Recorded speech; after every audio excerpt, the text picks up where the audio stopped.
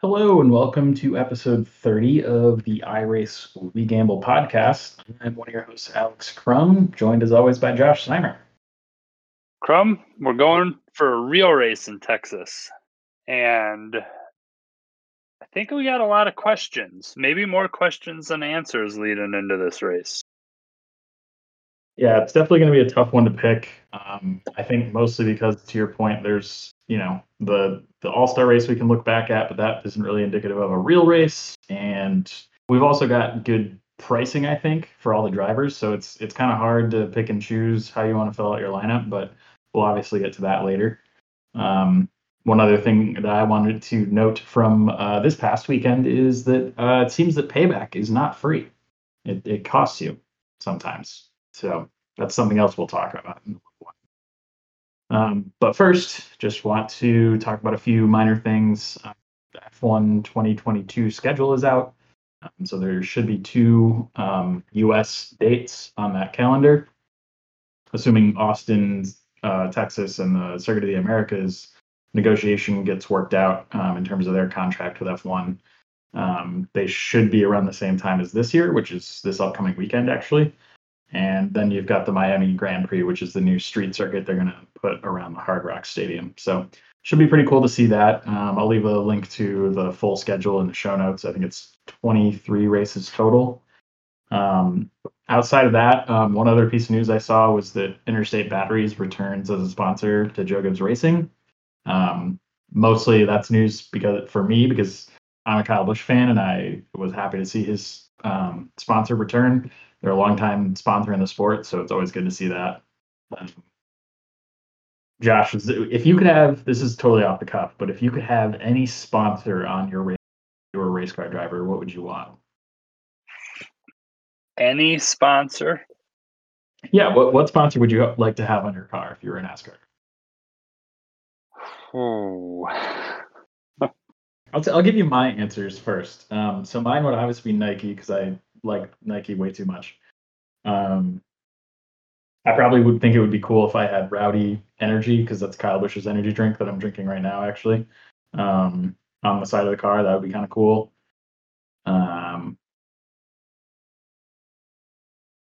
Maybe Apple, get some free Apple products. That sounds nice.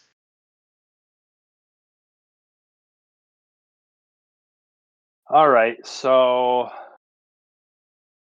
off the cuff, I would say Red Bull would be cool. Yeah. Because I'm drinking a Red Bull right now. We're recording this Friday afternoon instead of our usual Thursday evening, so we've replaced our alcoholic beverages with energy drinks. We're real healthy. Energy and water in the morning and alcohol in the evening. So Red Bull would be cool. I think Microsoft would be cool, primarily on the Xbox end of Microsoft. Yeah. So I'm definitely a big gamer and really enjoy my Xbox. And two really random ones. One I could see happen, and that's Werner Ladders. Oh, yeah. As a painter, I appreciate Werner Ladders and how much better they are than all the other ladders out there. No offense, Louisville, you still make a good ladder, but you're not a Werner ladder. And then one that I think would be probably more likely to sponsor F1 than NASCAR is Festool, which is a German tool company. They do a lot of like dust extraction and it's more or less like woodworking equipment. But I have a lot of their products and they're by far the best on the market for dust extraction and sanding and woodworking and all that kind of stuff. So that would be kind of cool. And they got a bright green color for their logo with a navy blue as the background color. So I think that could end up being just a really cool color scheme for the car too. Yeah, I could see that. Very cool. I also just realized Yeti would be a good one. Oh yeah, Yeti would be cool. Again, we're not sponsored. We probably should figure out a sponsorship before we start naming a bunch, but that was a fun little experiment, I think. Now I want to try to get into like playing around with a car design for Festool. Because that's one that jumps out at me, the navy blue car with the Mhm. bright green pops of color throughout it. I'll do my best to design an iRacing car to your liking, maybe in the off season here when we're not podcasting. That's how I'll spend my podcast nights. I like it. Cool. Well, before we get sidetracked anymore, do you want to remind everybody you can reach out to us on Twitter, follow us for some of our thoughts, or if you want to see kind of some of the major news we retweet, you can reach us at iRaceWeGamble on Twitter. So it's just at iRaceWeGamble, no punctuation, no spaces. And then if you want to reach out with more long form feedback or questions via email, you can email us at iracewegamble@gmail.com. So exact same handle, just at Gmail instead of at the handle.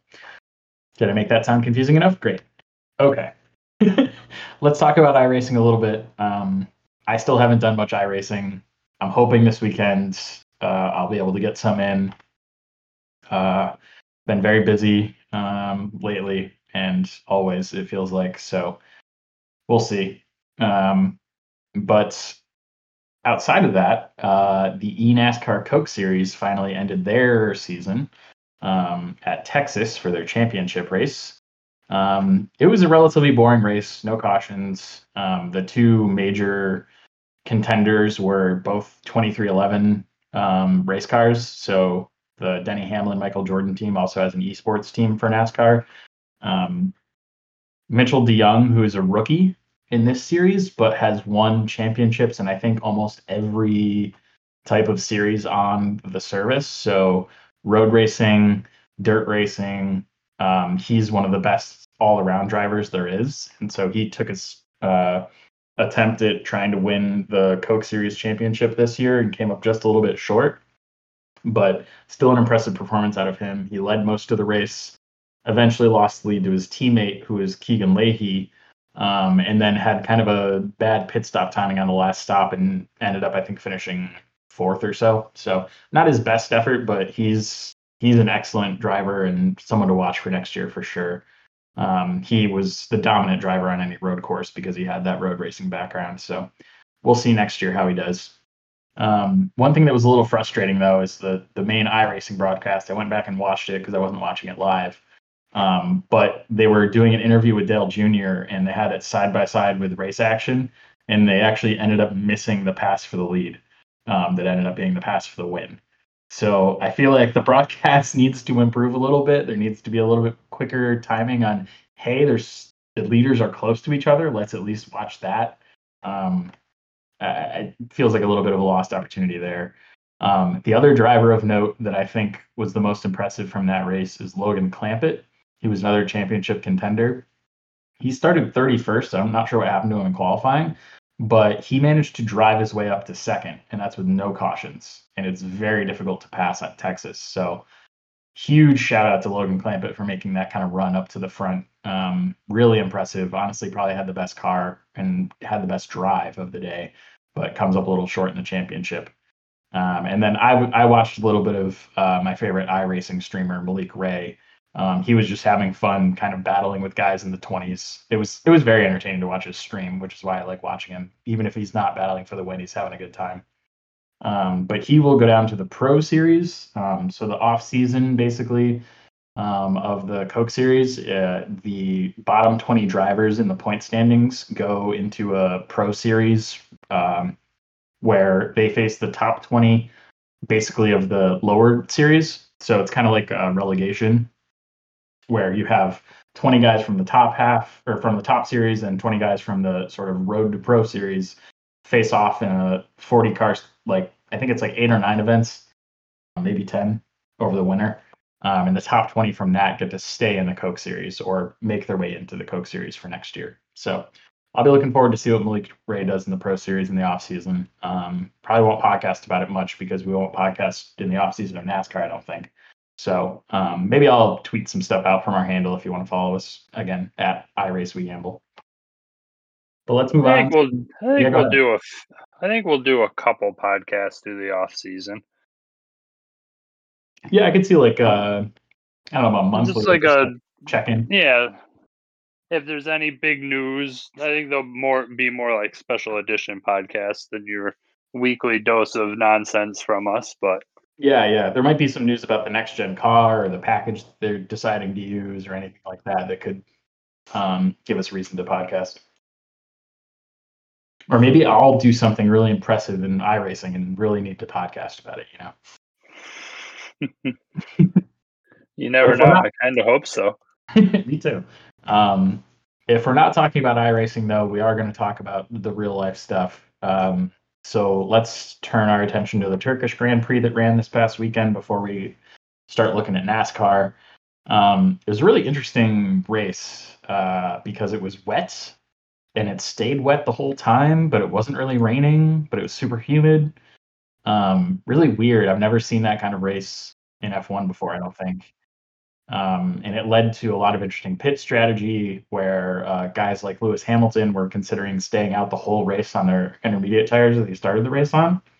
Um, Arguably, that's what he should have done, but I feel like Lewis Hamilton kind of got caught in between strategies a little bit because his team wanted him to pit for new tires, but by the time he did, because he disagreed with them, by the time he did, it ended up costing him, and he didn't have enough time to make up the places he lost. So he ends up finishing fifth, which, considering he took like a 10-place grid penalty due to some engine changes, not a full engine change like Verstappen, but they did change the internal combustion part of the engine, meant he dropped 10 spots from his qualifying place. So fifth overall isn't bad, but I think he probably could have gotten fourth at the very least, potentially podium.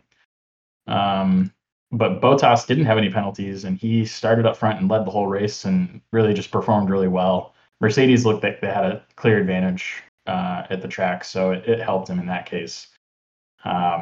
So Bottas impressed me because he's been having a rough stretch, but he showed he could still get it done. Um, Also, McLaren was not as good as we've usually seen them, partially due to the track and the style of the corners and the way that their cars work. But I also think the rain probably didn't help them a ton in terms of what they were looking to do. Um, I don't think they're going to necessarily look like this the rest of the year. Curious to see how they look in Austin, to be honest. But we'll talk more about our Austin lineups and what we might do for that race next week. And then Red Bull just having a really successful weekend. Verstappen is now 6 points up on Lewis in the championship, and Sergio Perez finally got back on the podium. So really good race from them. And the fact that you had Red Bull as your constructor is what really won you the weekend over me in fantasy lineups. Red Bull got you 59 points. I only had 25 from McLaren. So you beat me by 1 point, Josh. 165 to 164. How's that feel? Not good, honestly. Especially because like I feel like I need to make up points on you. And I had the little bit of extra budget to spend for a while, but now you're caught up to me in budget too. You're only 0.1 million behind me. I'm just bummed. It wouldn't have been so close if I would have just stuck with my boy Gasly, but True. I had Yeah. to get cute, and that didn't work out. I mean, it worked out okay. Yeah, it wasn't awful, but No. We both had we'll see. Norris. I'd like to be up by more than 170, considering you haven't used your mega yet. That's fair, but I'm probably going to misuse it or forget to use it somehow. I don't think that'll. Both of those work for me. Yeah. Actually, I'm going to look right now when the next sprint qualifying weekend is. I don't think it's in the U.S. No. Mexico, no. I don't need pop-up ads on your website, guys. Okay, so it's going to be in Brazil. Interesting.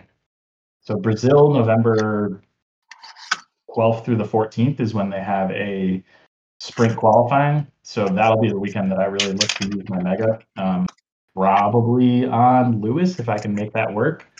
But also, if Red Bull looks strong enough, then maybe Verstappen. He'd be the easier one since he's a little bit cheaper than Hamilton. So I got to keep my eye on Brazil in a few weeks or a month, I guess, pretty much. Yeah, that'd be the right time to use it for sure. Yeah. Unless there's a lot of uncertainty for some reason, I don't see that happening. But yeah, Leclerc was a good pick for me. Bottas was a great pick for me.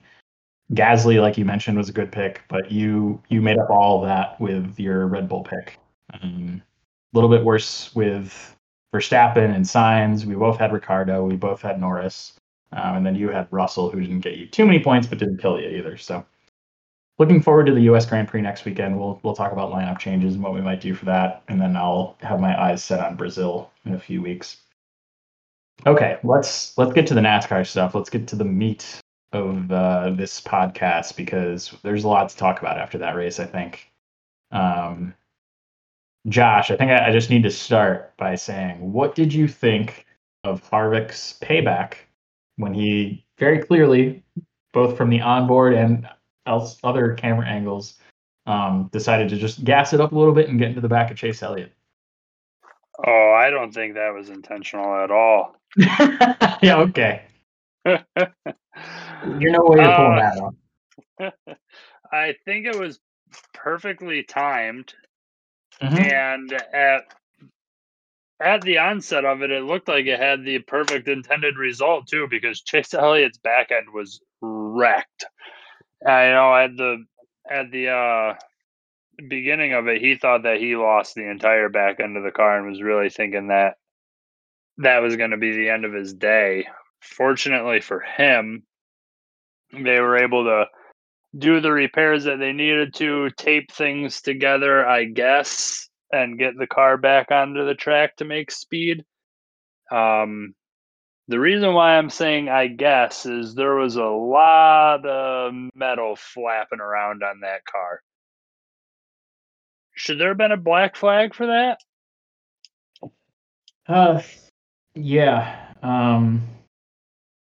It's it's really frustrating when NASCAR doesn't seem to stay consistent on their calls. I know we've talked to some fans, especially at Watkins Glen, that thought maybe there's some conspiracies to help Chase Elliott do better. He's the most popular driver and all that. And I kind of brush that stuff aside. I'm not a big conspiracy person, especially when it comes to sports.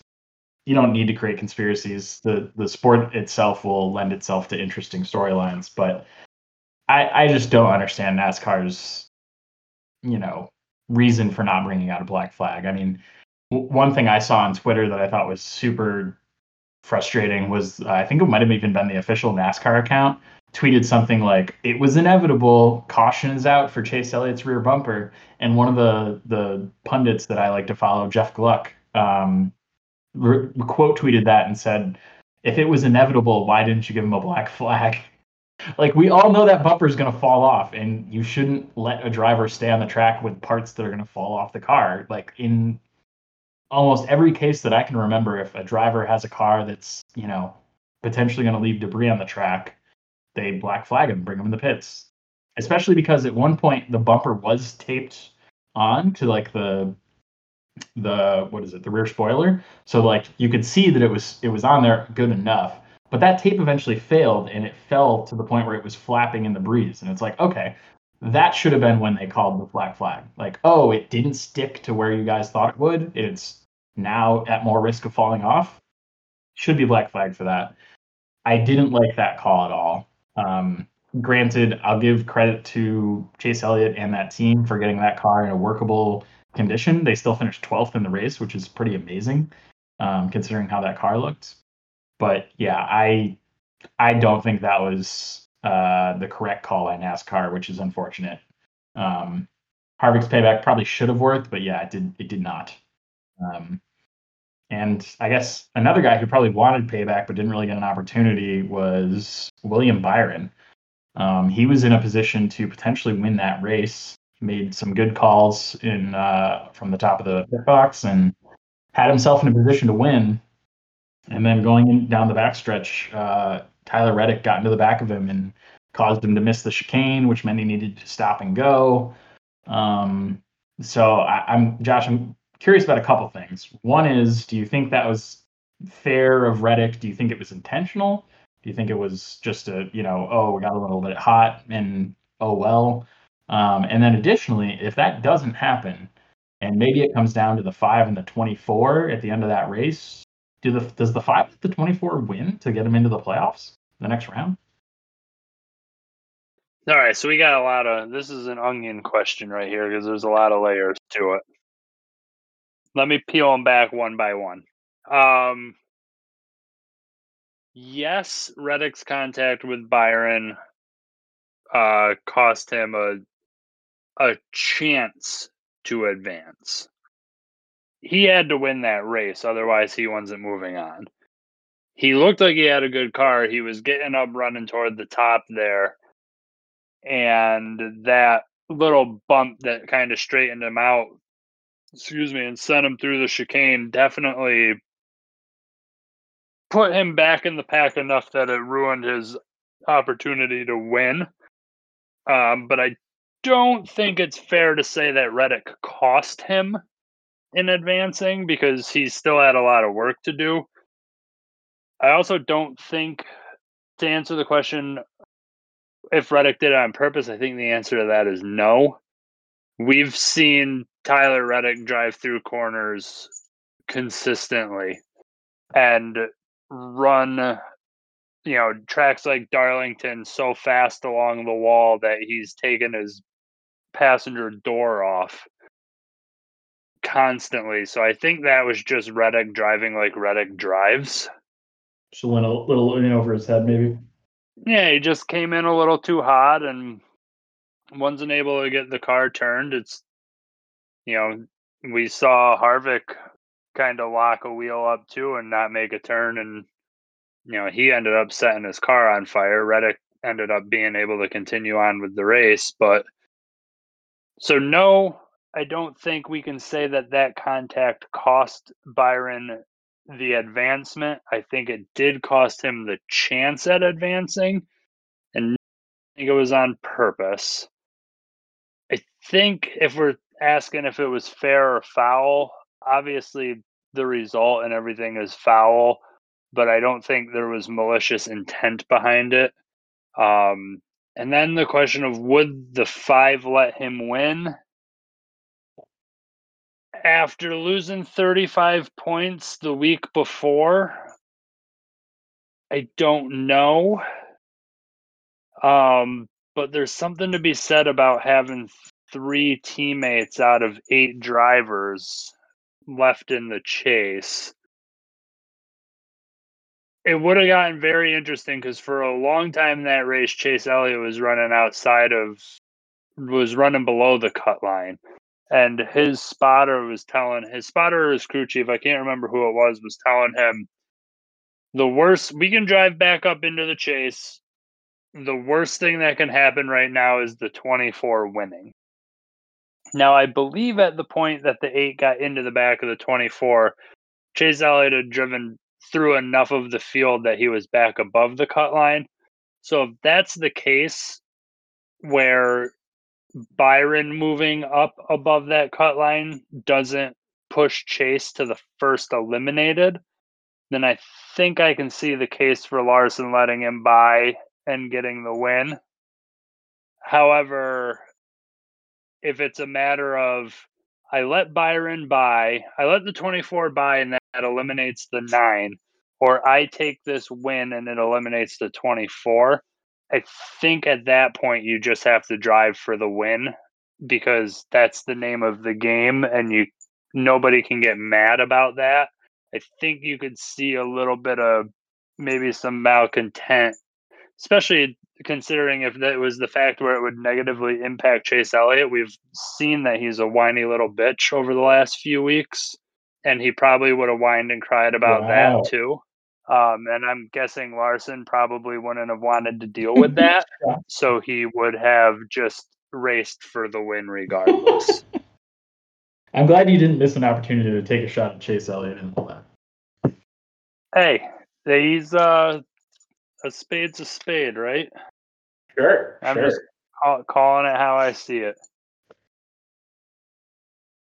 He's yeah, this whole race just gave me put more bad taste in my mouth about Chase Elliott, and I'm in the camp of NASCAR favors him and he should have been black flagged, which would have really taken him out of contention to stay in the chase, and then who knows what would have happened with 12 to go. When, in my opinion, Harvick knew that the 9 was coming up hard on his bumper and tried to drive higher up into that turn and locked up his wheel. And that ended his race. I think he kind of tried to stay out of the 9's way a little bit there and his race. And Chase probably shouldn't have even been there if he would have gotten his black flag and got called down pit lane. But, as Rafiki said, yes, it hurt, but it's in the past. So move on. Move on, move on. All that being said, I'm not convinced that Harvick's ready to move on. I think his goal was to eliminate Elliott completely. And since that hasn't happened, and we all know Harvick's a hothead, I don't know. I don't know if it's over or not. There is a report yesterday that there was a large conference call with the Harvick and Elliott camps and NASCAR, where it sounds like NASCAR was the only ones who talked on the duration of the call and threatened that there would be serious consequences should the on-track feud continue. So Yeah. I don't know what those could be. I don't know if Harvick considers any type of consequence that NASCAR would step in and do to be enough in his eyes. I really think he wants Chase Elliott to be eliminated. My gut's saying that it's not over until Chase Elliott's eliminated, but I could be wrong about that. Anyway, I've been rambling for long enough now. So we saw a lot of strategy out there, aside from the strategy of running into the back of the person that you hate the most. That might have ended up being I don't know, maybe it was the worst strategy play. What were some of the best strategies you saw out there on the Roval? Yeah, so I mean, we talked about this before the race in the podcast last week about the different strategies you could do to potentially get stage points or potentially put yourself in position to try to get a win. I think I made it clear that guys like Denny Hamlin, Kyle Larson potentially, although he wasn't totally safe. Anyone outside the playoffs, anyone who needed a win. So you're looking at Christopher Bell, William Byron, Alex Bowman. All those guys are really just trying to get a win. The stage points don't matter too much. A playoff point for winning the stage is fine, but it's not going to make the difference if you don't make the next round. And it especially doesn't matter if you're not in the playoffs still. So what we saw was a lot of people going for that race winning strategy, and I think Byron played it to perfection. I don't know if you remember, but in stage 2, Kyle Busch takes the lead from William Byron and holds it. They have a pretty steady like 1 to 2 second gap between them, but they're holding steady for that almost that whole run in stage 2.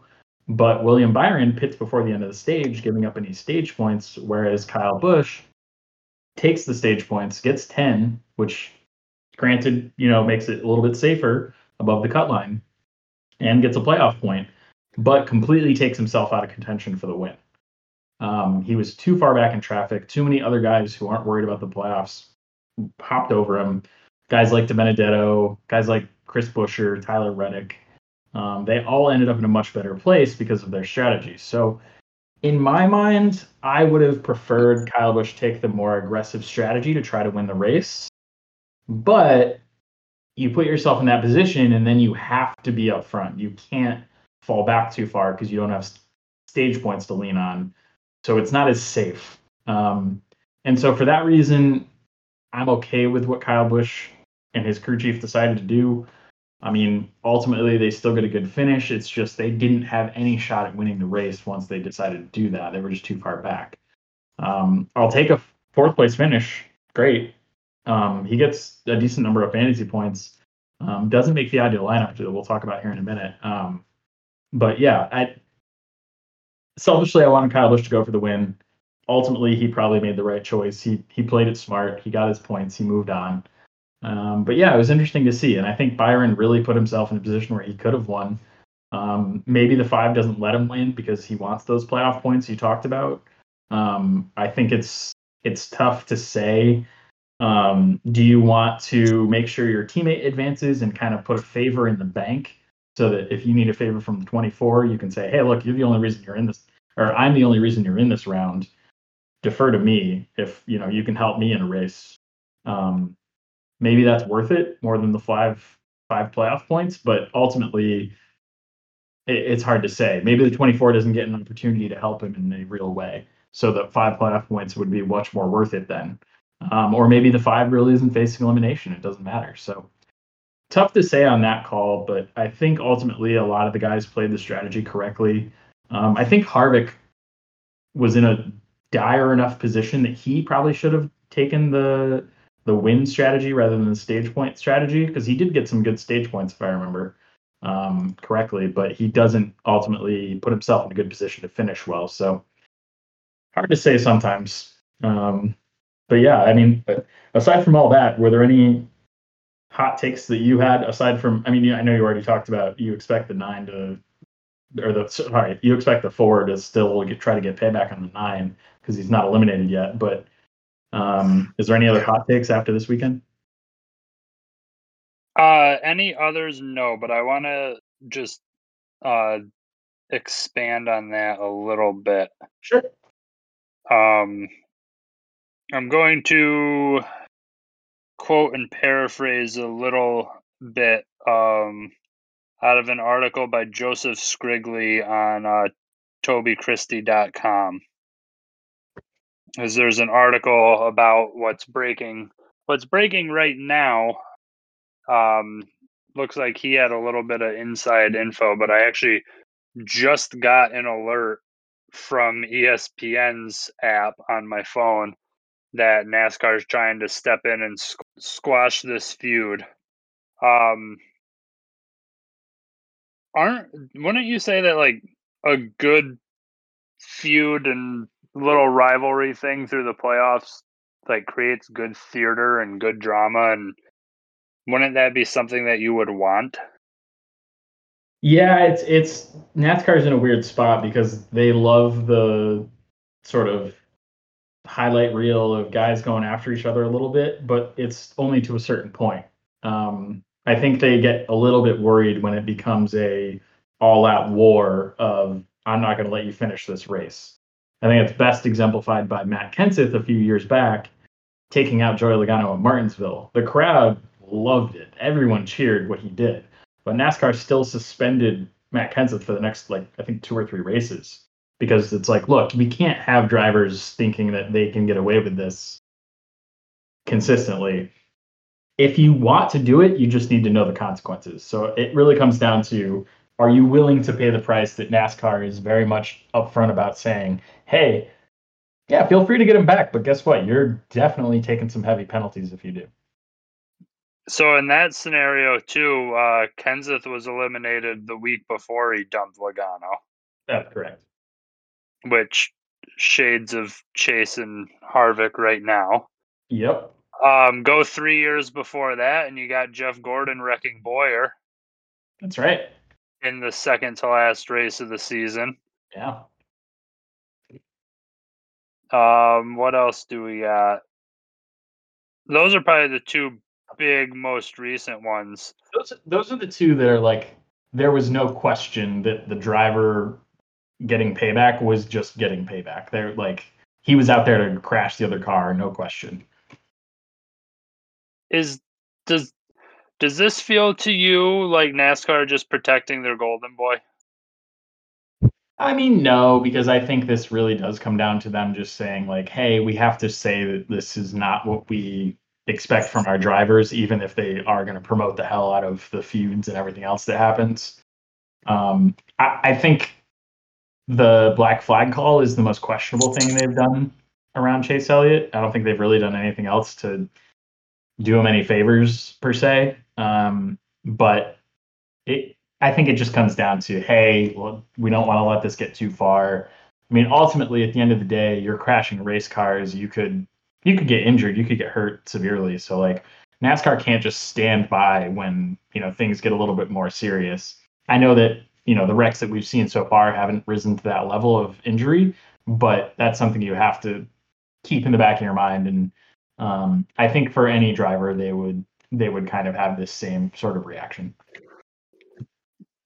that My hot take is I guess my hot take is NASCAR is trying to protect Chase Elliott here, We'll like they see did how. by not black flagging him. Yeah, I mean that's more And egregious to me. from what I'm reading, it sounds like nobody had anything to say except for NASCAR on this conference call. So that to me kind of sounds like they were being courteous by taking the call, but didn't really care to hear a word that anybody was saying. Yep. And I just, Harvick's got a history. I I don't think it's over, but we'll see.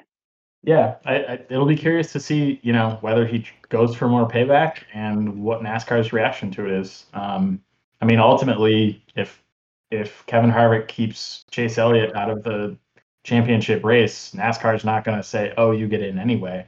They're just going to, fine or give Harvick lots of penalties, but it's not gonna fix the situation that Chase Elliott might end up in. So they can't protect him too far, really. Think about it.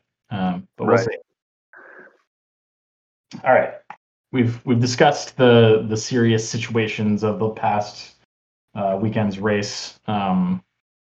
Let's talk a little bit about ideal lineup. It was a pretty straightforward one this week.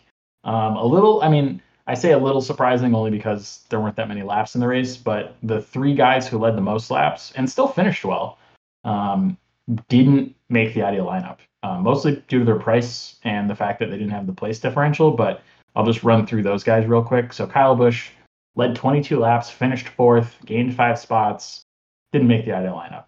Denny Hamlin leads 25 laps, loses 4 spots, finishes fifth, doesn't make the ideal lineup. William Byron led 30 laps, finishes 11th, doesn't gain any spots or lose any, and he was only 10,000, but does not make the ideal lineup. And that's because you had a lot of really inexpensive drivers gaining spots. The most points anyone scored was Tyler Reddick. He finishes second, gaining 27 spots, didn't lead any laps. Kyle Larson was actually second best, 5 points worse than Tyler Reddick, finishing first, gaining 9 spots, leading 8 laps. DiBenedetto, 57.9, finishing sixth, gained 24 spots, so really just all place differential for him.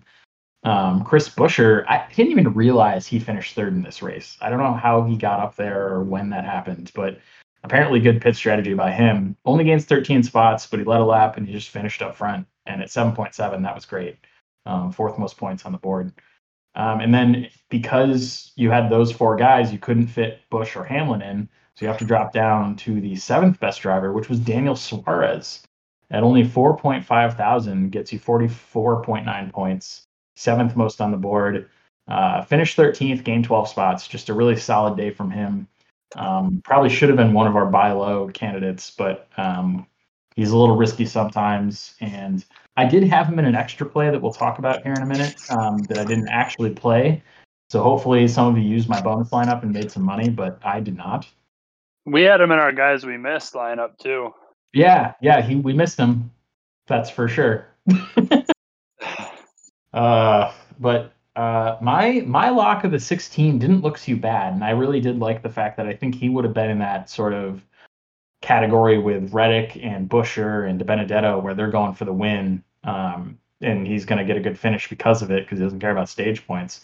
But he ultimately had, I think it was an engine issue, so he only does 57 laps before he's out of the race. Looked strong early though, was in contention there with Byron and Kyle Busch in the second stage. But he killed me in most of my lineups. My cash didn't fill because I tried to enter one last minute. I think it was like 67 or so different people were in it, and I thought that'd be enough, but I guess not. And my tournament didn't work out for exactly why I mentioned. 16 just didn't do it for me. But again, if you played my bonus lineup, which included the 5 of Kyle Larson, great pick, 18 of Kyle Busch, which was just outside the ideal lineup, 22 of Logano, also just a little bit outside the ideal lineup, 99 of Suarez, again, ideal lineup driver, and the 12 of Blaney, who was also just outside. Those 4 would have quadrupled my entry, but I didn't put it in a tournament. So if you have an idea for a tournament, kids, put it in there. Don't hesitate because you could lose out.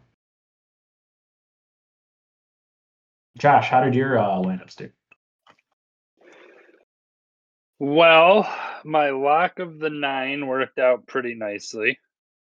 It didn't look like it would, but yeah, it wasn't as bad as it could have been. It's Chase Elliott on a road course.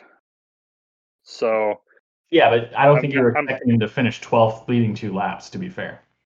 yeah, I'm gonna keep locking him in. I also did not expect Harvick to do his thing this race. I did, which is why I traded from him. So that was I didn't think we were going to see that until Harvick was officially out of the running. But I guess on a road course, it's easier to get into the right spot of somebody's bumper to really send them around. So I ended up only hitting on the guys we missed lineup. My tournament and my tournament lost. My cash would have lost, but it didn't fill in. So I managed to save $5 on that side of things, which was nice for me. And then obviously, looking at my buy low of the 4 and him wrecking out and finishing 33rd turned out to be awful. It was looking like it was going to be pretty good. He was going to be a pretty easy top 5 finish, I think, until he overdrove that corner, but it's that's how it goes sometimes, and we'll get back on track in Texas to bury the lead a little bit. I have a few lineups that I really, really like this week. Okay, interesting. Well, you mentioned Harvick as your buy low. Obviously, it didn't work out after his wreck, but such is the way with NASCAR races. I had the 20 as my buy low, which wasn't bad. There were just a lot more drivers ahead of him that were also good. So I already mentioned the 99, the 17, and the 21, all good buy low candidates that made it into the ideal lineup. Outside of that, you had Blaney and then Christopher Bell, followed by Priest and Bubba Wallace, and then it sort of tails off from there. So Bell was a decent play, just wasn't enough to make up for my lock of the 16. The bad expensive drivers starts off with the 16 with his engine issue, as well as the 19, who really looked way weaker than I would have thought this weekend. So he's always been pretty good on the road courses, even here. Just didn't look strong at all. Didn't have the same car, or at least the didn't work for him the way that Kyle Busch's car did, and then he got spun kind of late in the race, so that didn't work out. Kurt Busch had a terrible day too, which I didn't really see coming. He was kind of in the middle in terms of didn't make any of our lineups, but I wouldn't have expected him to do this poorly. I think he also had an issue where he got kind of nudged into a situation where he had to stop and go. And then the 14, the 42, and the 9 all did not work out as great expensive plays. The 9 was fine, to your point. He got you enough points to be reasonable, but for his price point, he did not show good value at that cost. But still could have managed to have a decent play with him if you needed. And your draft included him, and that was plenty to get by me because I had probably my worst draft result of the year. If we look at the ideal lineup, it was 281 points. The guys we missed lineup was around 230. My drafted lineup was 118. Not good. Ooh. Not great. Worst of the bunch. So now it's 4-7. You've got me beat so far. I have to win out at this point because there's 4 races left. If I win all 4, I'll be 8-7. Don't see it happening, but I'll try. You were all in on that 16. I didn't want to say anything about it, but Well, you did. You said it was a colleague car, and I was like, yeah, but they just did great at Daytona, and I guess I shouldn't trust them. It'll be interesting to see next year with the new car and them having a full-time cup team, whether they contend the way that like a track house has or not. Yeah, I don't know. But you had the 9, you had the 8, you had the 12. They were all good enough to get you enough points. You had the 4 and the 42, which weren't great, but it didn't matter. It was still better than my lineup. So you end up with 180. Not great, but plenty to beat me. Any thoughts on the draft results other than what we talked about? no, I just hope we don't have that much red in the draft results this week. Yeah, it was. I like to color code our results. Usually like a bright green for ideal lineup, then green, yellow, red, orange, or orange, red, I should say. There's a lot of red. There's a lot of red in these lineups. Don't love it. Well, hopefully the lineups we create for Texas are a lot better. So let's start talking about that race. We've got 334 laps, so we could be looking at some lap leaders as important pieces in your lineup this week. First stage 105, second stage 105, final stage 124 in terms of laps. We've got the competition caution at lap 25, so call it a 25 lap practice session. The usual 550 horsepower high downforce package at the 1.5 mile track. And Texas has a bit of a wide turn, flatter and wider turn 2 than turn 4. So it's a unique racetrack. Ultimately, I think that change makes it a worse track for passing and racing, but oh well, kind of have to deal with what we got. And the fuel window is about 62 to 67 laps. So you're basically looking at fuel stop in every stage. The last stage is a little bit close, but you should be able to make it on one stop in the middle, and then obviously a pit stop at each stage break. Not sure if there's any sort of strategy with 2 tire stops that you could employ in there. Maybe with the competition caution at lap 25, you take 4 tires and then maybe a 2 tire stop before the end or a 2 tire stop at the first stage break. I'm not sure, but something to keep an eye on, I guess. But I think before we get into our lineups and our draft and everything, I want to talk about the points picture since that is now updated. Josh, did you have any big surprise out of the round 2 results? I mean, I know your prediction has gone pretty well so far, but anything in round 2 that surprised you the most?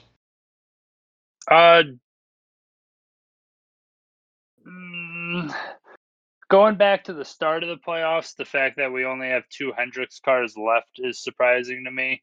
But the hole that the 24 and the 48 were in going into the beginning of this round doesn't really surprise me that we're where we are. So I think we're right about where I kind of expected us to be. Maybe that 2 is a little bit surprising still being in there, but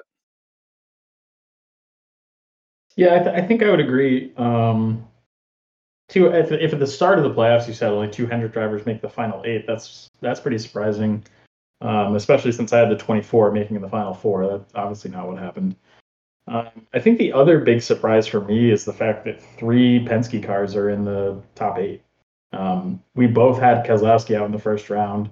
I had Logano out in the second round. I only had Blaney making it through, but all 3 made it through. So impressive from the Penske bunch to make it this far, and now they're at a point where they might be able to take advantage of Martinsville and Phoenix as the final 2 races. It's going to depend on whether they have enough points through Texas, I think, and Kansas for the next 2.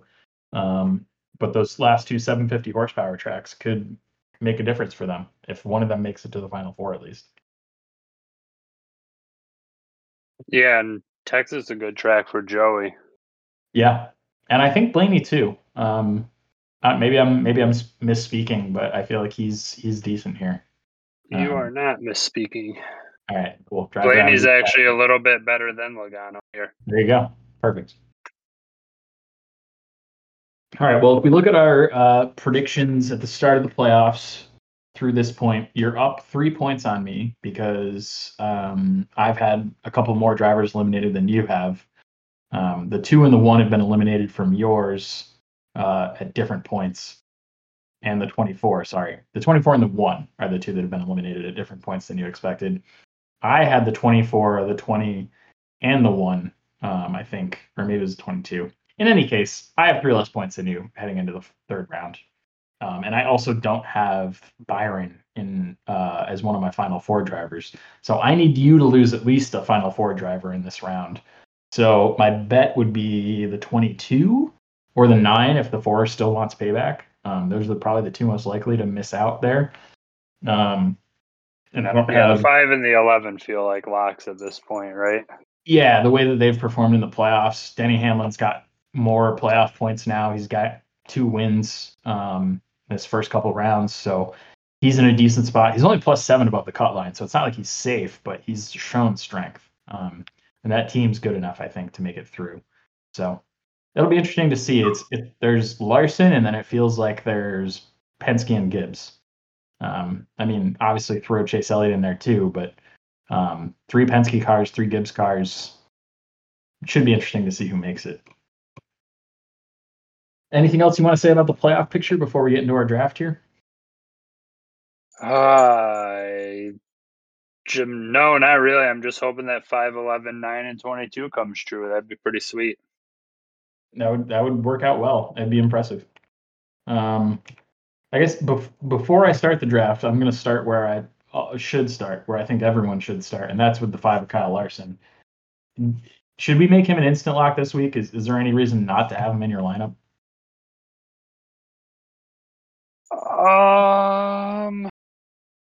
He's the most expensive and he starts first. So those are the downsides, right?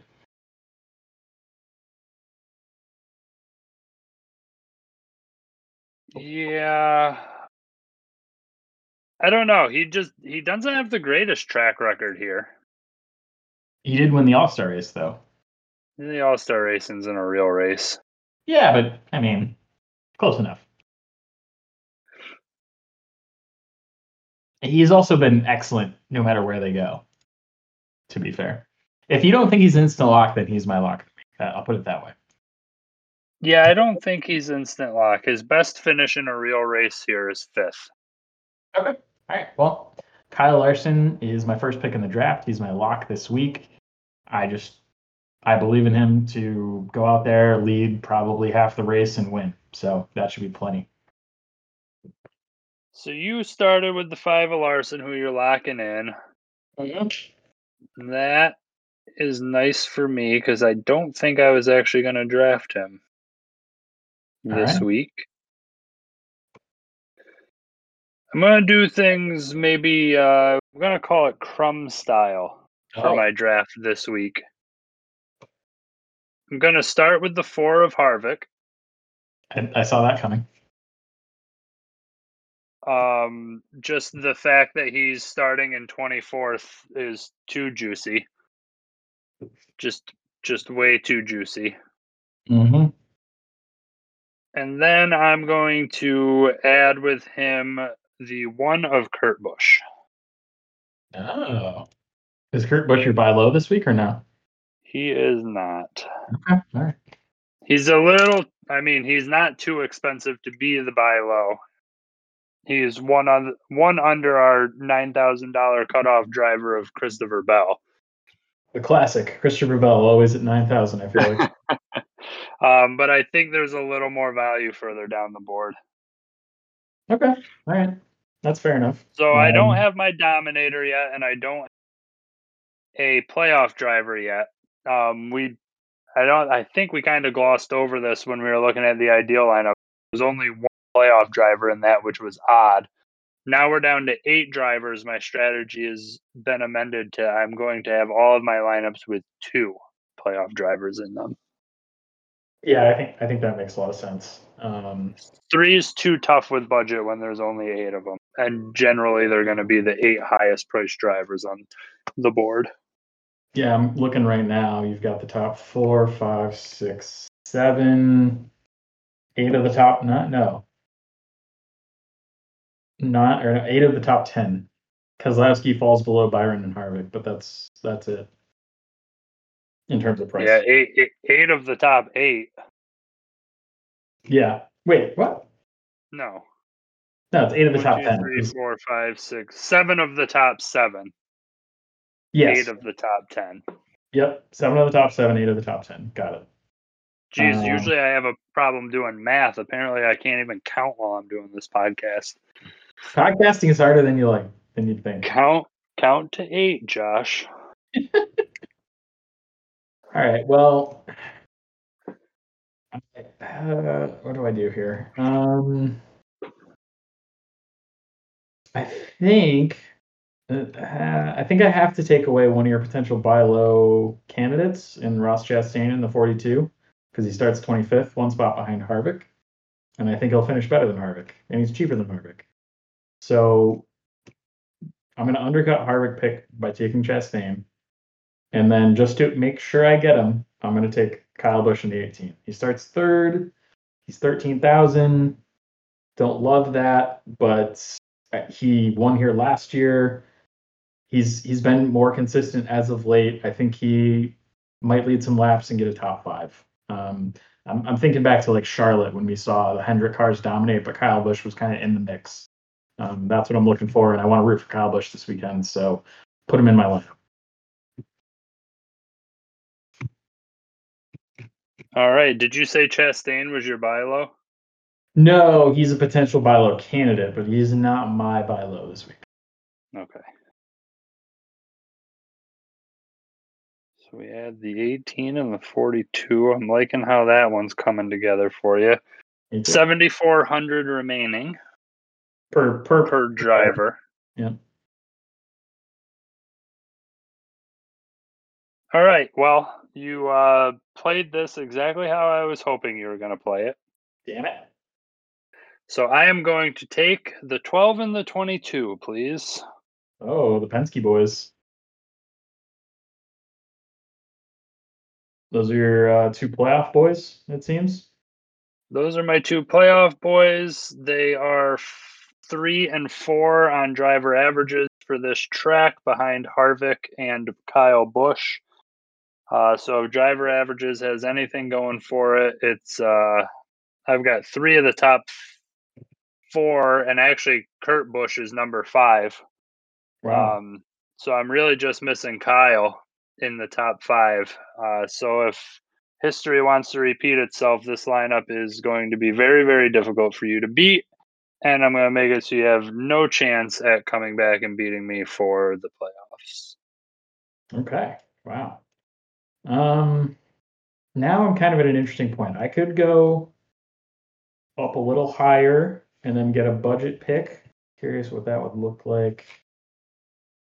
Oh man, do I want to do it? I think I might. I think I might just go all out here.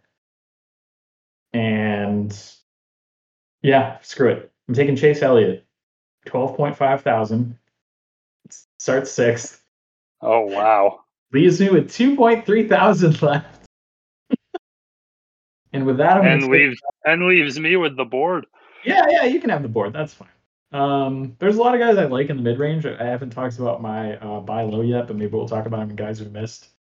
And with that, I only have 2,000 left to spend, basically. So I'm picking between Timmy Hill, David Starr, BJ McLeod, Garrett Smithley, and Joey Gase. I know who I'd take. I'm assuming you take Timmy Hill because he starts dead last. Absolutely. Yeah, it's between him and Garrett Smithley for me. I mean, it's 3 positions difference, which maybe doesn't matter too much, but Garrett Smithley has more experience in slightly better cars. If you're looking at points per race, BJ McLeod has the best score there, starting 35th with 39.1. Timmy Hill's only at 23.4. And Smithley and McLeod have the most races on the season, too. Yeah, exactly. So I think it's safest to go with Smithley. Granted, the 3 spots might make a small difference, but I'm just hoping Smithley lasts longer in this race. He might end up 5 laps down in 30th, but that'll be okay, I guess. Hopefully. So yeah, it gives me Chase Elliott, Kyle Busch, and Larson. If I don't, between the 3 of them, if they don't lead the most laps overall, like more than a majority, I'll be disappointed. So I'm gonna shoot for the moon, go for something crazy this week in my drafts. Yeah, that's gonna be my line. So it's the 15 you're going with. Yep. All right. That I did not see coming. You knew Kyle Busch would get Now, picked, right? now I am in a pickle. The question is, do I grab my buy low, sell high because I want them in a lineup?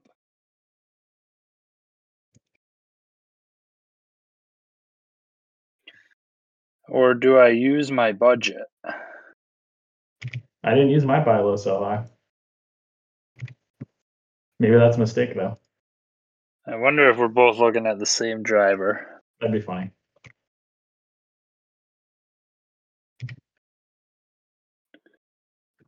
Boy, William Byron is tempting. He is.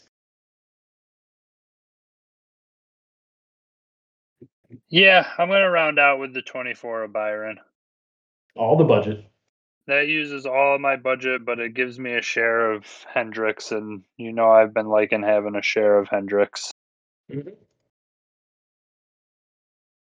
That Yeah. rounds my lineup out as the 1 of Kurt Busch, the 4 of Harvick, the 12 of Blaney, the 22 of Logano, and the 24 of Byron. So you said you didn't pick your buy low, but did you pick your lock in there?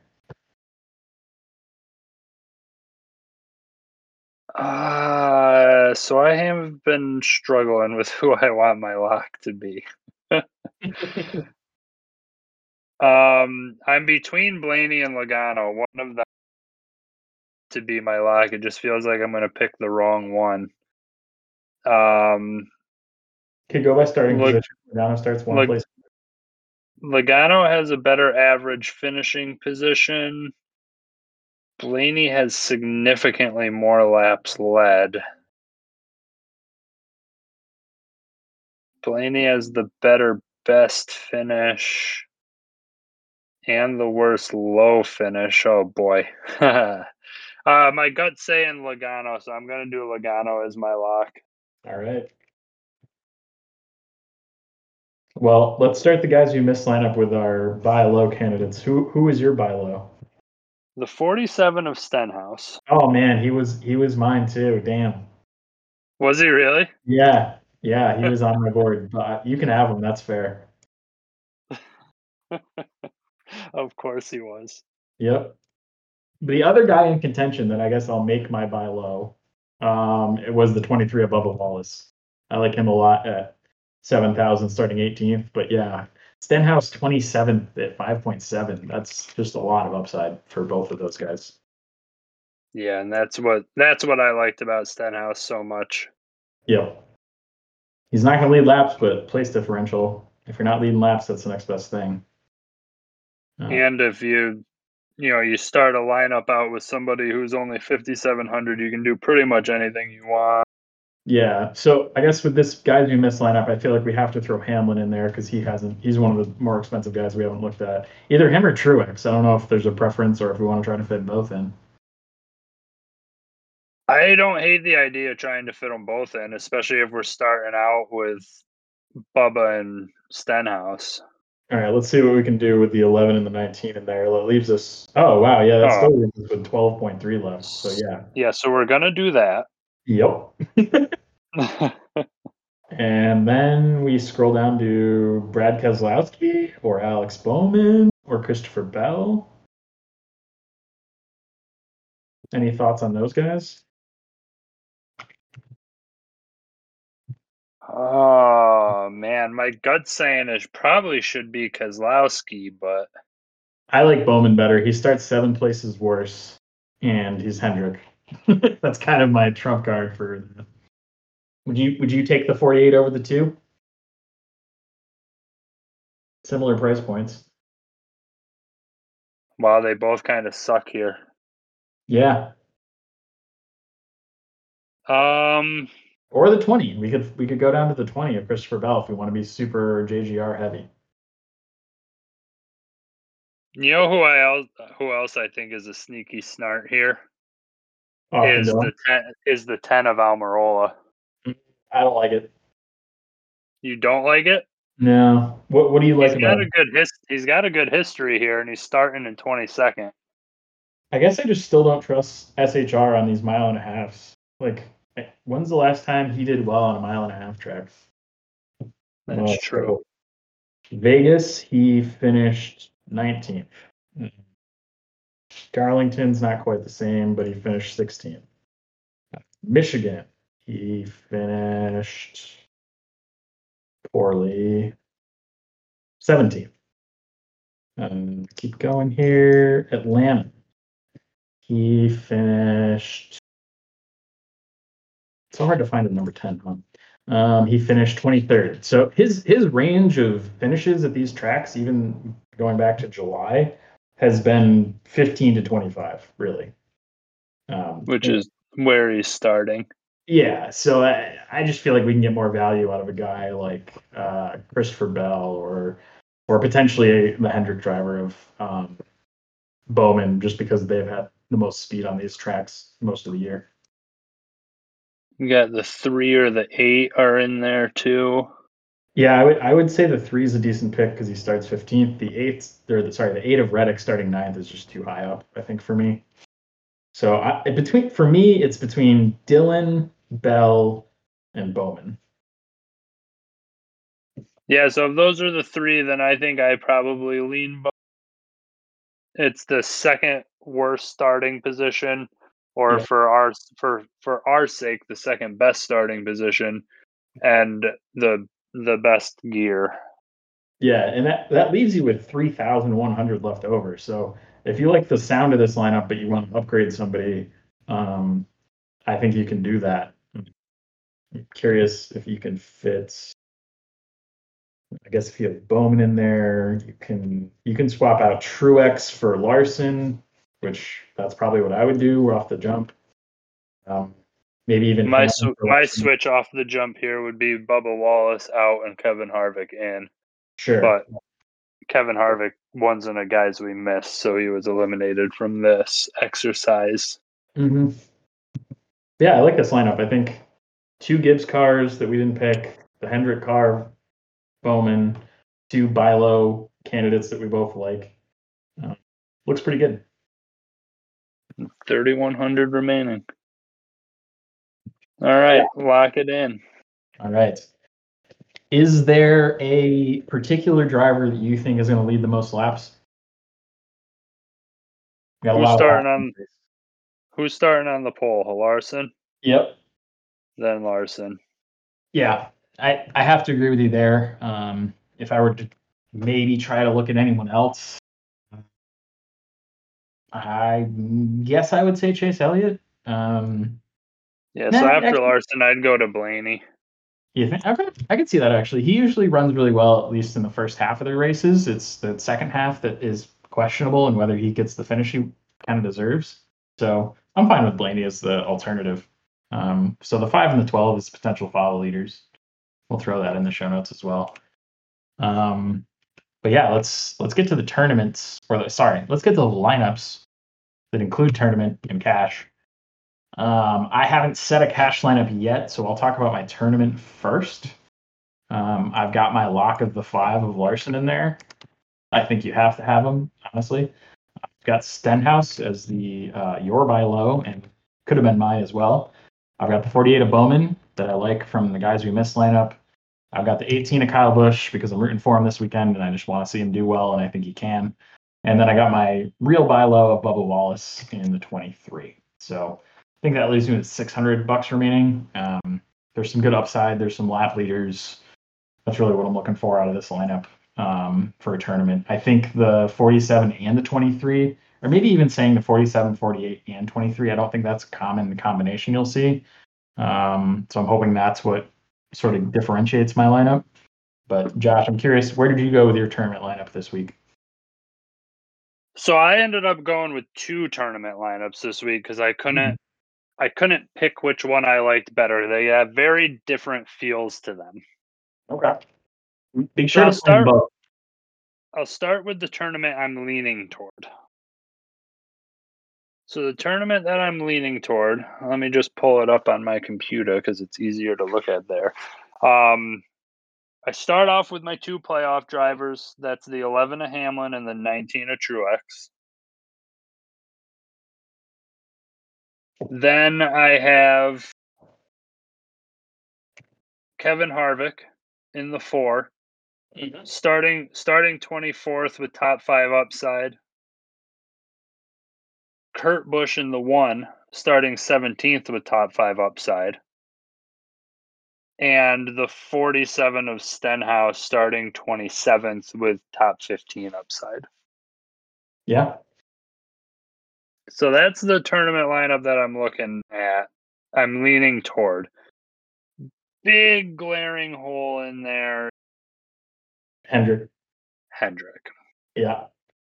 So I made a second lineup that starts with, instead of the 11 and the 19, the 5 and the 9. Fair enough. They're a little more expensive, right? Been those good. They are. If for some reason FanDuel is like striking out their price on my computer right now. Oh, there we go. Yeah, 14.5 for Larson, 12.5 for Elliott, uh 13.5 and 11.5 for Hamlin and Truex. So It's too bad. 2,000 more expensive. Yeah. So I still have the one in the 47 in there. Okay. And then to save my 2,000, I go from the 4 of Harvick down to the 42 of Chastain. Yeah, I like that actually. That's a good lineup. So I couldn't decide which one I liked better. I think I leaned to the Harvick line. Well, we shouldn't call it the Harvick lineup. Let's call it the Joe Gibbs lineup. Yeah. I have the Joe Gibbs tourney and the Hendricks tournament. Yeah, your Hendrick tournament isn't too far off from my draft. It's just that I went for Kyle Busch and the 15 instead of going for two budget guys like the 42 and the 47. So, or well, I have the 47 or sorry, the 42. So it's instead of the The 47. 1 and 47. Yeah, those are the probably safer plays rather than going with the really expensive guy and the really cheap guy. But we'll see. Yeah, I love it. It was hard for me not to have Kurt Busch as my buy low sell high because he's just really good here in Texas. So he's probably my most common driver in a lot of my lineups this week. Yeah. But just Um, at that 8,700 to save 3,000 and drop 10 places in starting position for Stenhouse seemed too good to be true. Yeah, I think for my cash lineup, what I'm going to do is I'm going to take my lock and my buy low. So the 5 and the 23, I'm going to keep in there. And then what I'm going to do is basically base the rest of this lineup off of what you've said so far. And I'm going to look at the 1 of Kurt Busch, the 3 of Austin Dillon, who we talked about a little bit, and the guys we missed, and the 12 of Blaney. I think that set of 3 drivers could perform very well, and I still got my 5 and 23 in there. So for now, tentatively, that's my cash lineup. Subject to change. I'll tweet out if I make any adjustments to that, but I like it so far. I've got what is it, 3 guys starting outside the top 15 or top 15th or worse, and I've got Blaney and Larson as the lap leaders. So I like that one a lot. What do you Yeah, got? I don't mind that at all. So my cash lineup might end up going. This cash lineup might also go into the $1 million tournament for the race this weekend because Wow. it's by far my favorite lineup that I've built so Okay. far. It has no Hendricks, Well, that's risky.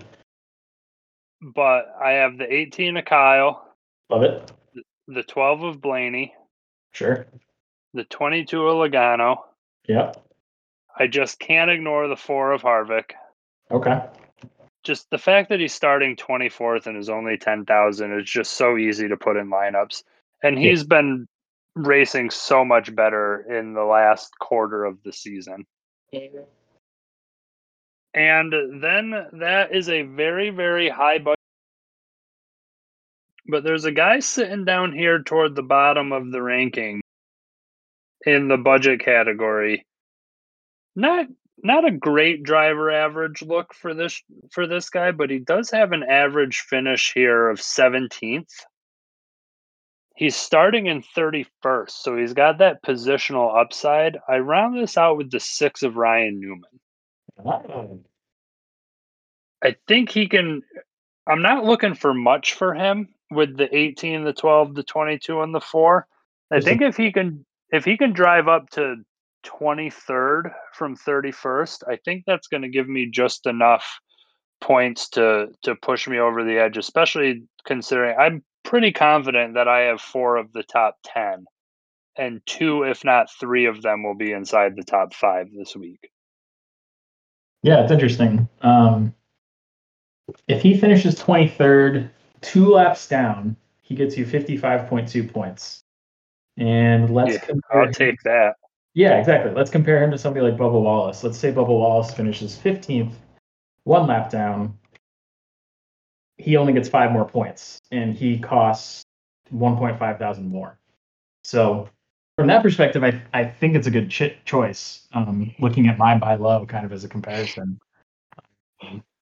I guess if we want to look at Ricky Stenhouse as another potential comparison, he's only 5.7. Could you fit him in that lineup if you wanted to? No, I used all of my salary. Okay. Ryan Newman was the most expensive guy I could round it out with. I would have done the 47 if I could have. Yeah, I think because you look at him, you maybe say he finishes 18th, which is even below a little bit my expectations, because I think he could, but I think it's right in the range of where we might expect.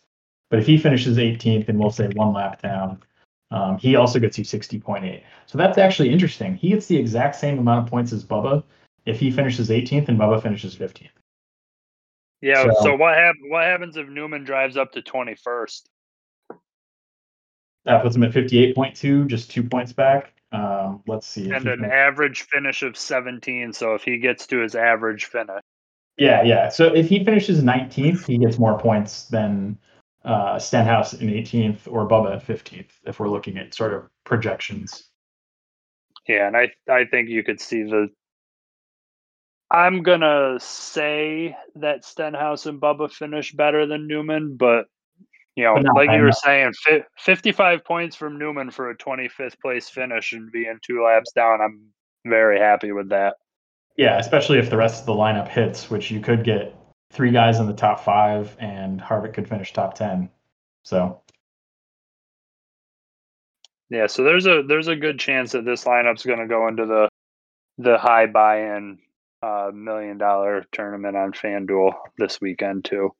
yeah, I'm still kind of experimenting with lower price drivers. Like I in the draft, I really wanted to go with someone like the 15, a really low price guy, just to see what I could put around him. Once I realized I could pull that off, so yeah, I'm gonna be messing around with lineups a little bit the rest of today and tomorrow before the race. So I'll tweet anything if there's any adjustments or new lineups we think of. But I think that pretty much covers everything. Josh, is there anything else we need to look at? Fort Worth, Texas on Sunday, 75, only a 3% chance of rain. Thank goodness. Let's get a real good race in on Sunday. Bills don't play until Monday night, so I don't have to worry about that. I'll just keep Red Zone on in the corner while I'm watching this race and see how it goes. And the Cowboys are the 425 game of the week against the New England Patriots. And yeah, so I should be able to catch a good majority of this race throughout the day. And then once that Cowboys game kicks off, it will be relegated to the laptop. Yep, that's fair. And we'll be keeping a close eye on how everybody does. But I like our lineups. I think we've got a good shot this week. I'm not expecting a ton of drama, but you never know. We'll see. Maybe the 4 wants to block the 9 a bunch. Who knows at this point? But yeah, we'll catch everybody next week and enjoy the race this weekend.